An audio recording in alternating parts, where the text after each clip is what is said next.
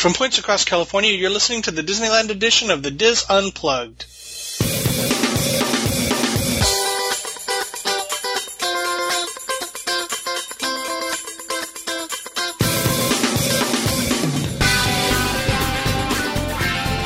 Hello and welcome to the Diz Unplugged Roundtable Discussion Disneyland edition for the week of March 7th, 2013. I'm your host, Tom Bell, and I'm joined by our Disneyland team, Nancy Johnson, Wayne Toigo, Mary Jo Mulatto-Willie, Michael Bowling, and Tony Spatel. In this segment, Wayne takes a look at the history of It's a Small World. Wayne? Well, we all know the song. Oh, please no. Most of us could sing it in our sleep.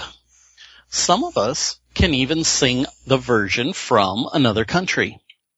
We hate it, we love it, but I dare say that no one other theme song is more recognizable than the one that plays over and over and over again at the happiest cruise that ever sailed. And of course, I'm talking about that ever-popular attraction, It's a Small World. We at Disneyland should be especially proud of It's a Small World because it's one of those truly classic attractions that not only first appeared at Disneyland itself, but also was one of those that Walt Disney was personally involved with. For those that have never been to a Disney park, It's a Small World is a boat ride attraction that travels indoors past scenes of children of various countries.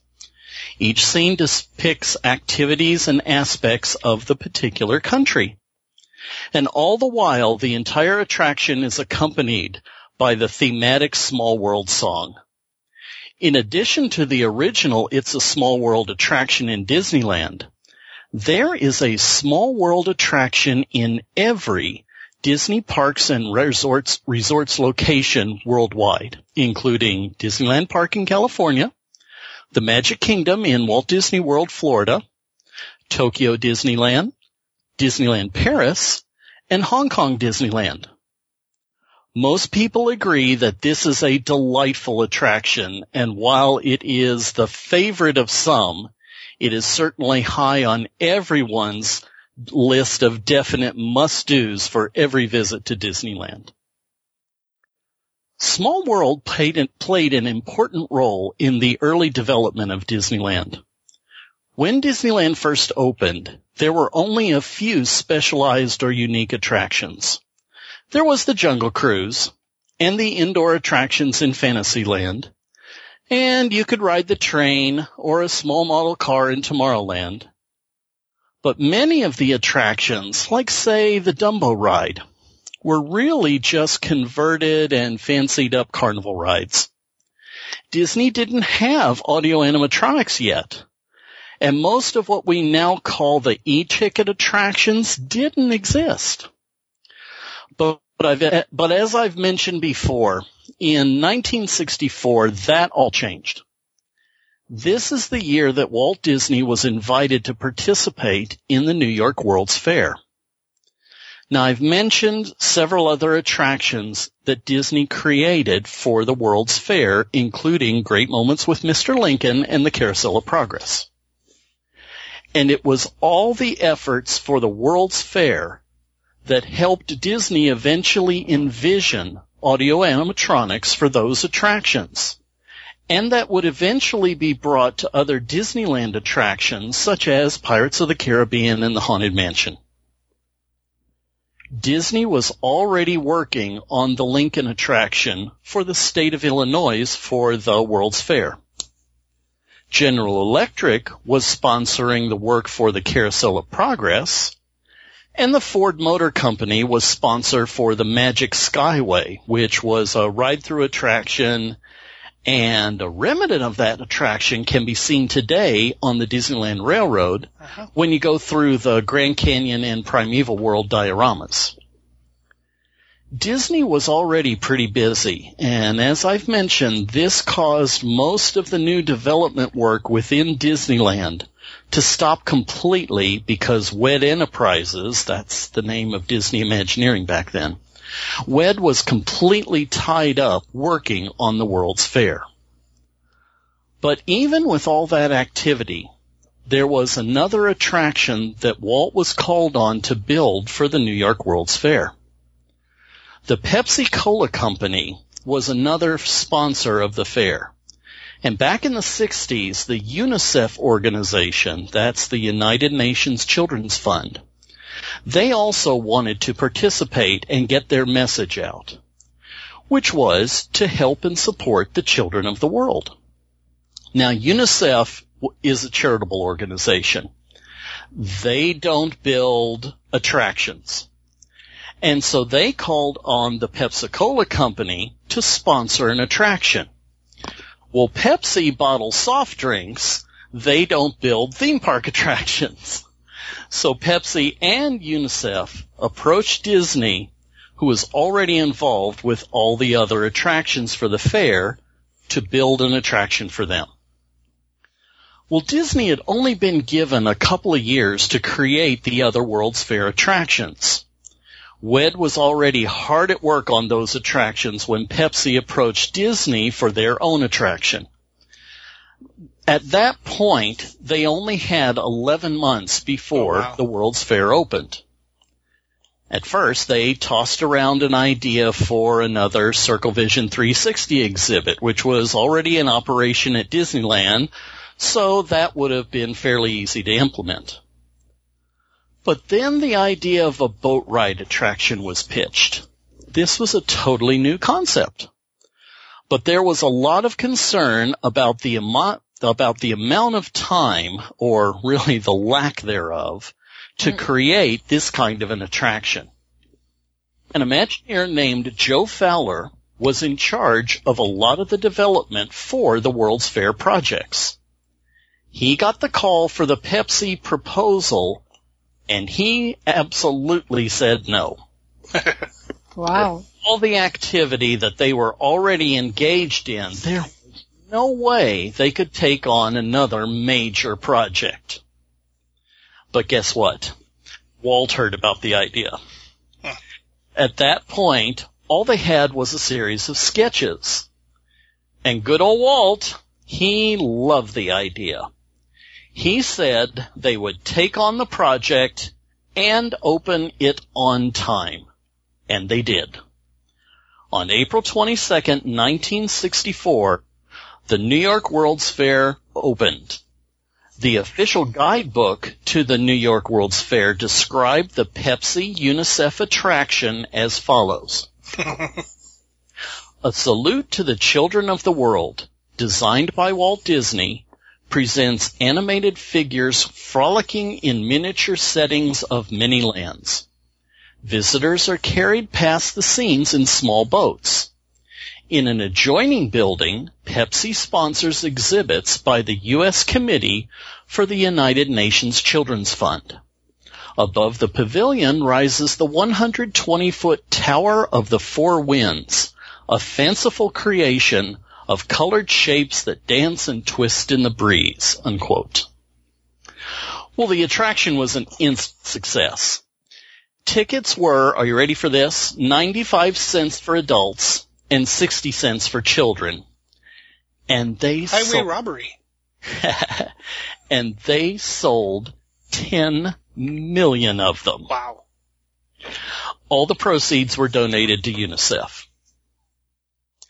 The other World's Fair attractions had huge lines, but Small World, which also had big crowds, never seemed to have a long wait. This was mostly due to the rather large per-hour capacity of the continuous running boats. Well, Disney recognized this and saw how this kind of moving vehicle could be used to great advantage within Disneyland. This concept, invented for It's a Small World, was utilized in future attractions. Pirates of the Caribbean had been under construction at Disneyland as a subterranean walkthrough. That design was scrapped, and instead a waterway was created so that similar boats could travel past scenes which were in motion and would appear different for each voyage. This was another idea which would be duplicated for other Disneyland attractions in the future. And all this came from the development of It's a Small World. The layout of the attraction area featured a large show building which housed the boat ride. In front of the building stood the Tower of the Four Winds, which was a 120-foot tall kinetic structure designed by Imagineer Rolly Crump. The tower had many propellers and weather vanes and other moving parts and was a landmark at the World's Fair. Unfortunately, the tower wasn't saved after the fair closed. Imagineer Mary Blair was responsible for most of Small World's special and unique design and especially for the color styling. She had been the art director on several Disney animated features, including Cinderella, Alice in Wonderland, Peter Pan, and also worked on Saludos Amigos and The Three Caballeros. Walt liked her look, and so he wanted Mary Blair to be one of the designers of Small World. Like many Disneyland attractions, scenes and characters were designed by Mark Davis, while his wife, Alice Davis, designed the costumes for the Small World dolls. Rolly Crump designed the toys and other supplemental figures in each scene. The animated dolls were designed and sculpted by Blaine Gibson. Walt was personally involved with Gibson's development of the doll's facial design.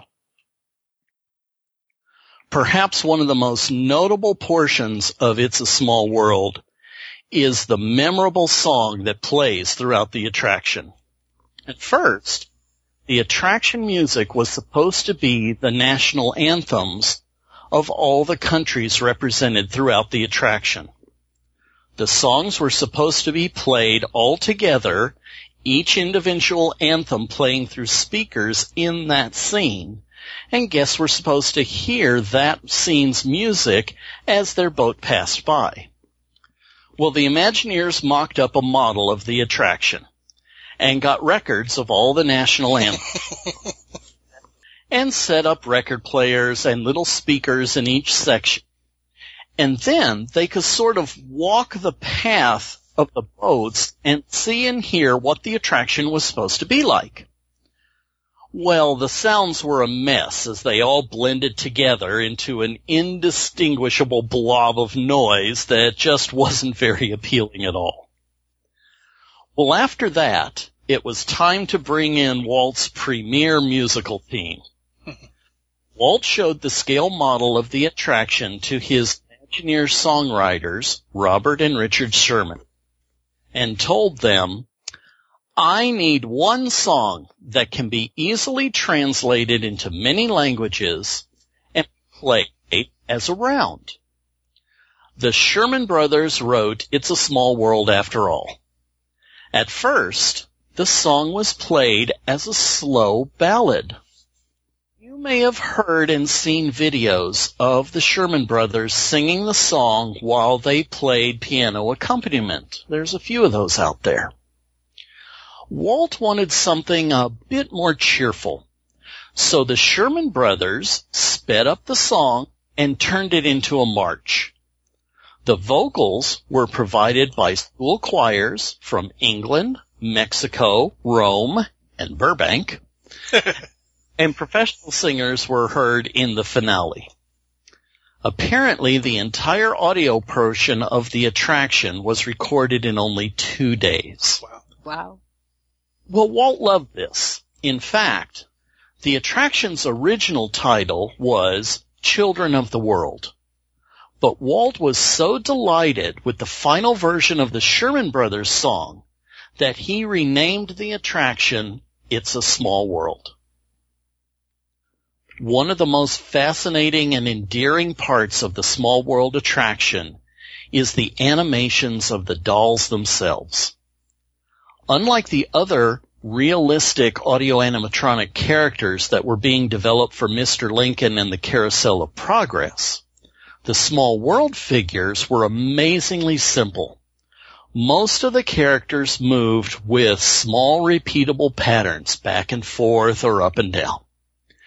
They might move their arms or shake their heads, but it was the old standard store window type animation. But some of the characters represented children's singers, usually in groups of 3, who were supposed to be singing the background theme song. Their mouths moved and were synchronized to the soundtrack. They would rock back and forth in time to the music, and every once in a while their eyes would quickly look down at the sheet music that each character was holding. It was beautifully simplistic. And for me, it's actually one of my favorite parts of the attraction. Seeing those little mouths move and seeing them look down at the music to be sure they don't lose their place in the lyrics. Well, who hasn't sung in a school choir and experienced exactly what those children represent? This, along with the unifying scenes of children at play all over the world, is the heart and soul of It's a Small World. When the World's Fair closed, the plan was to move all of Disney's attractions to Disneyland. Instead of the Tower of the Four Winds, there would be a large three-dimensional facade. Now, for those of you who aren't familiar with that term, a facade is a false face or a false front of a building or structure. A facade is usually used to hide or decorate a building. In this case, it was designed to hide the Small World show building. The facade at Small World has stylized cutout turrets and towers and minarets, which look similar to world landmarks, such as the Eiffel Tower and the Leaning Tower of Pisa. The facade was designed by Raleigh Crump, who mimicked Mary Blair's styling. Walt Disney asked Raleigh to also design a large 30-foot clock, which would be the central feature of the exterior with a smiling face that rocks back and forth to a ticking sound. Every 15 minutes, a parade of wooden dolls in native costumes would move out from beneath the clock to an instrumental version of the It's a Small World song.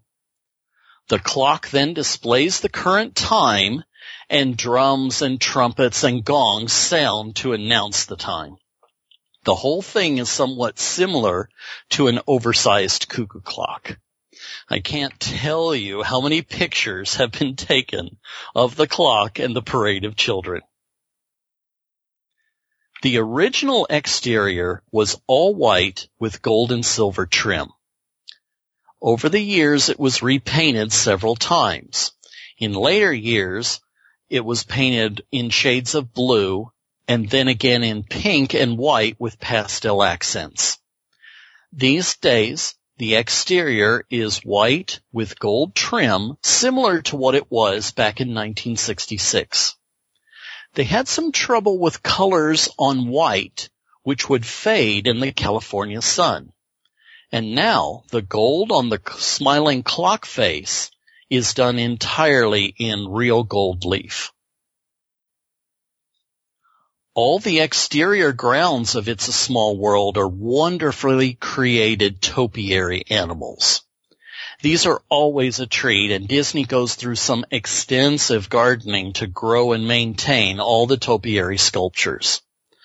I was told on one of the tours that Disney has duplicates of each topiary animal in case one of the on-stage animals is damaged or needs some extra repair. The animals change from time to time, and right now I spotted a lion, a moose, a rhinoceros, a sea serpent, and a few other creatures. The topiary animals around It's a Small World are another unique feature that not only make the attraction special, but it's the kind of detail that make Disneyland the magical place that it is. Over the years, there have been several improvements and additions to the Small World show.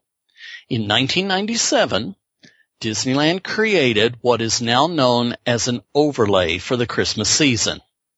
Disney Imagineers took each scene and created new costumes for the characters, new sets, and new set pieces and props, new holiday lighting both inside the attraction and all over the external structure and surrounding grounds. They even came up with a marvelous new soundtrack, which not only combined portions of the popular holiday carols, but incorporated them into the original Small World theme song in perfect harmony and tempo. And when it was all ready, Disneyland opened It's a Small World holiday. The transformation was an overwhelming success and continues every year right through the present. In fact, Small World Holiday is so popular that the lines to the attraction far exceed those of the regular operating season. Small World Holiday, along with Haunted Mansion Holiday, are two of the biggest holiday attractions at the Disneyland Resort. In 2005, another enhancement was added to It's a Small World for the holiday season. This time, the exterior facade was used as a screen, and moving and changing images were projected onto the various surfaces to produce a multimedia-style holiday show. A special soundtrack accompanies the show, which plays right after the Small World clock announces the time. Then in 2008, Small World went under a major refurbishment and was closed for most of the year. During that time, the boats were replaced with newer models and the exterior got a facelift. But the inside of the attraction, the Imagineers added a few dozen specialized Disney characters from some of the recent popular Disney films, and some of the rooms were enhanced or changed altogether to fit these new characters. The new characters were inspired by the original Mary Blair dolls, although there has been some considerable debate as to whether that was actually accomplished. While the new Disney characters make Small World fit more into the overall Disney theme, many feel that Small World was already unique and that these new characters merely distract from the original concept and seem to have been added more for marketing and promotional reasons rather than to enhance the attraction itself. For many years, the nightly fireworks show has been enhanced with projections on the Small World facade. And in 2011, that concept was taken a step further with the Magic Memories and You show, which also played at night and projected images and patterns on the Small World facade and combined clips from Disney features along with photographs which were supposed to have been taken that day by Disney PhotoPass photographers.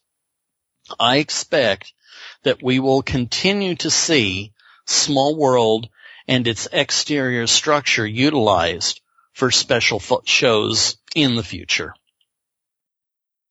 It's sometimes not so easy to describe why It's a Small World is such a classic Disneyland attraction, or why it's so popular to so many people. The animations aren't that spectacular. The theme song is fairly simple. The scenes don't really tell a story.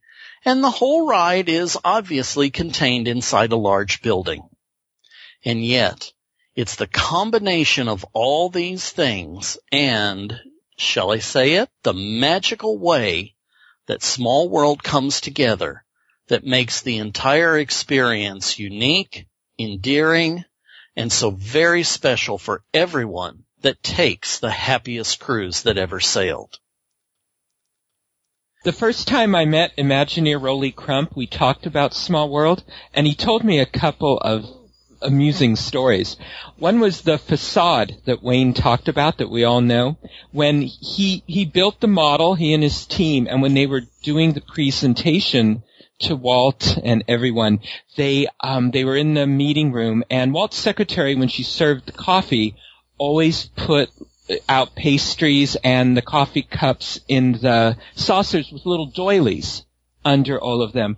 Well, when they were looking at the facade before the meeting started, Rolly was in there, and he and his team, they thought it maybe it looked still a little plain, and they took some of the doilies and just sort of started putting them on it just for fun on the facade, and they were just laughing about it and all that. Well, then Walt zooms into the room, and he starts looking at the facade, and they start talking about it. They had fully intended to remove those doilies before the meeting started, and Walt loved it. He loved the whole thing, and the model got whisked out to be given over for building, and they were horrified. And they never got the model back in order to remove the doilies.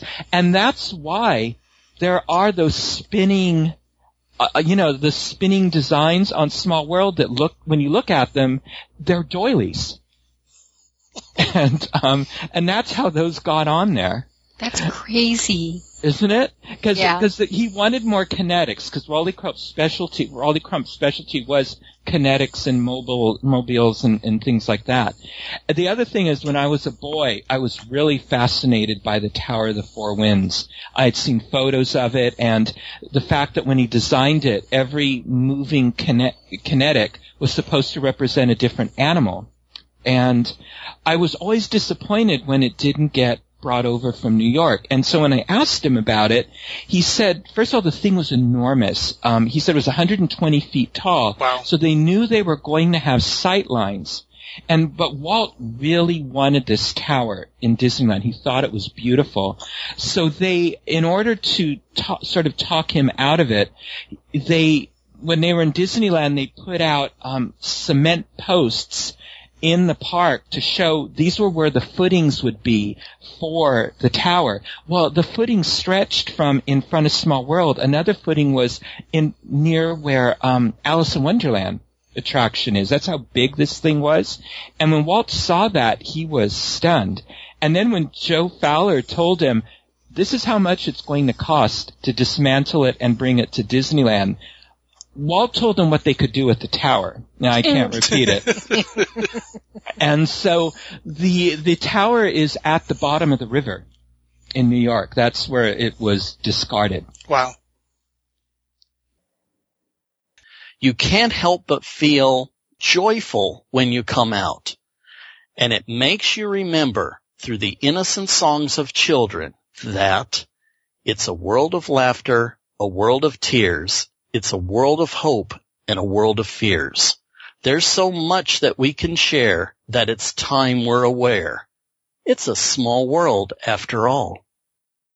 Now it's going to be in my head. Thanks, Wayne. The small world after no. Thank you, Wayne. That is going to do it for this segment of the Diz Unplugged. Be sure to catch our other Disneyland shows this week. And, of course, we'll be back again with you next week. Until then, remember, Disneyland is always more magical when it's shared. Thanks for listening.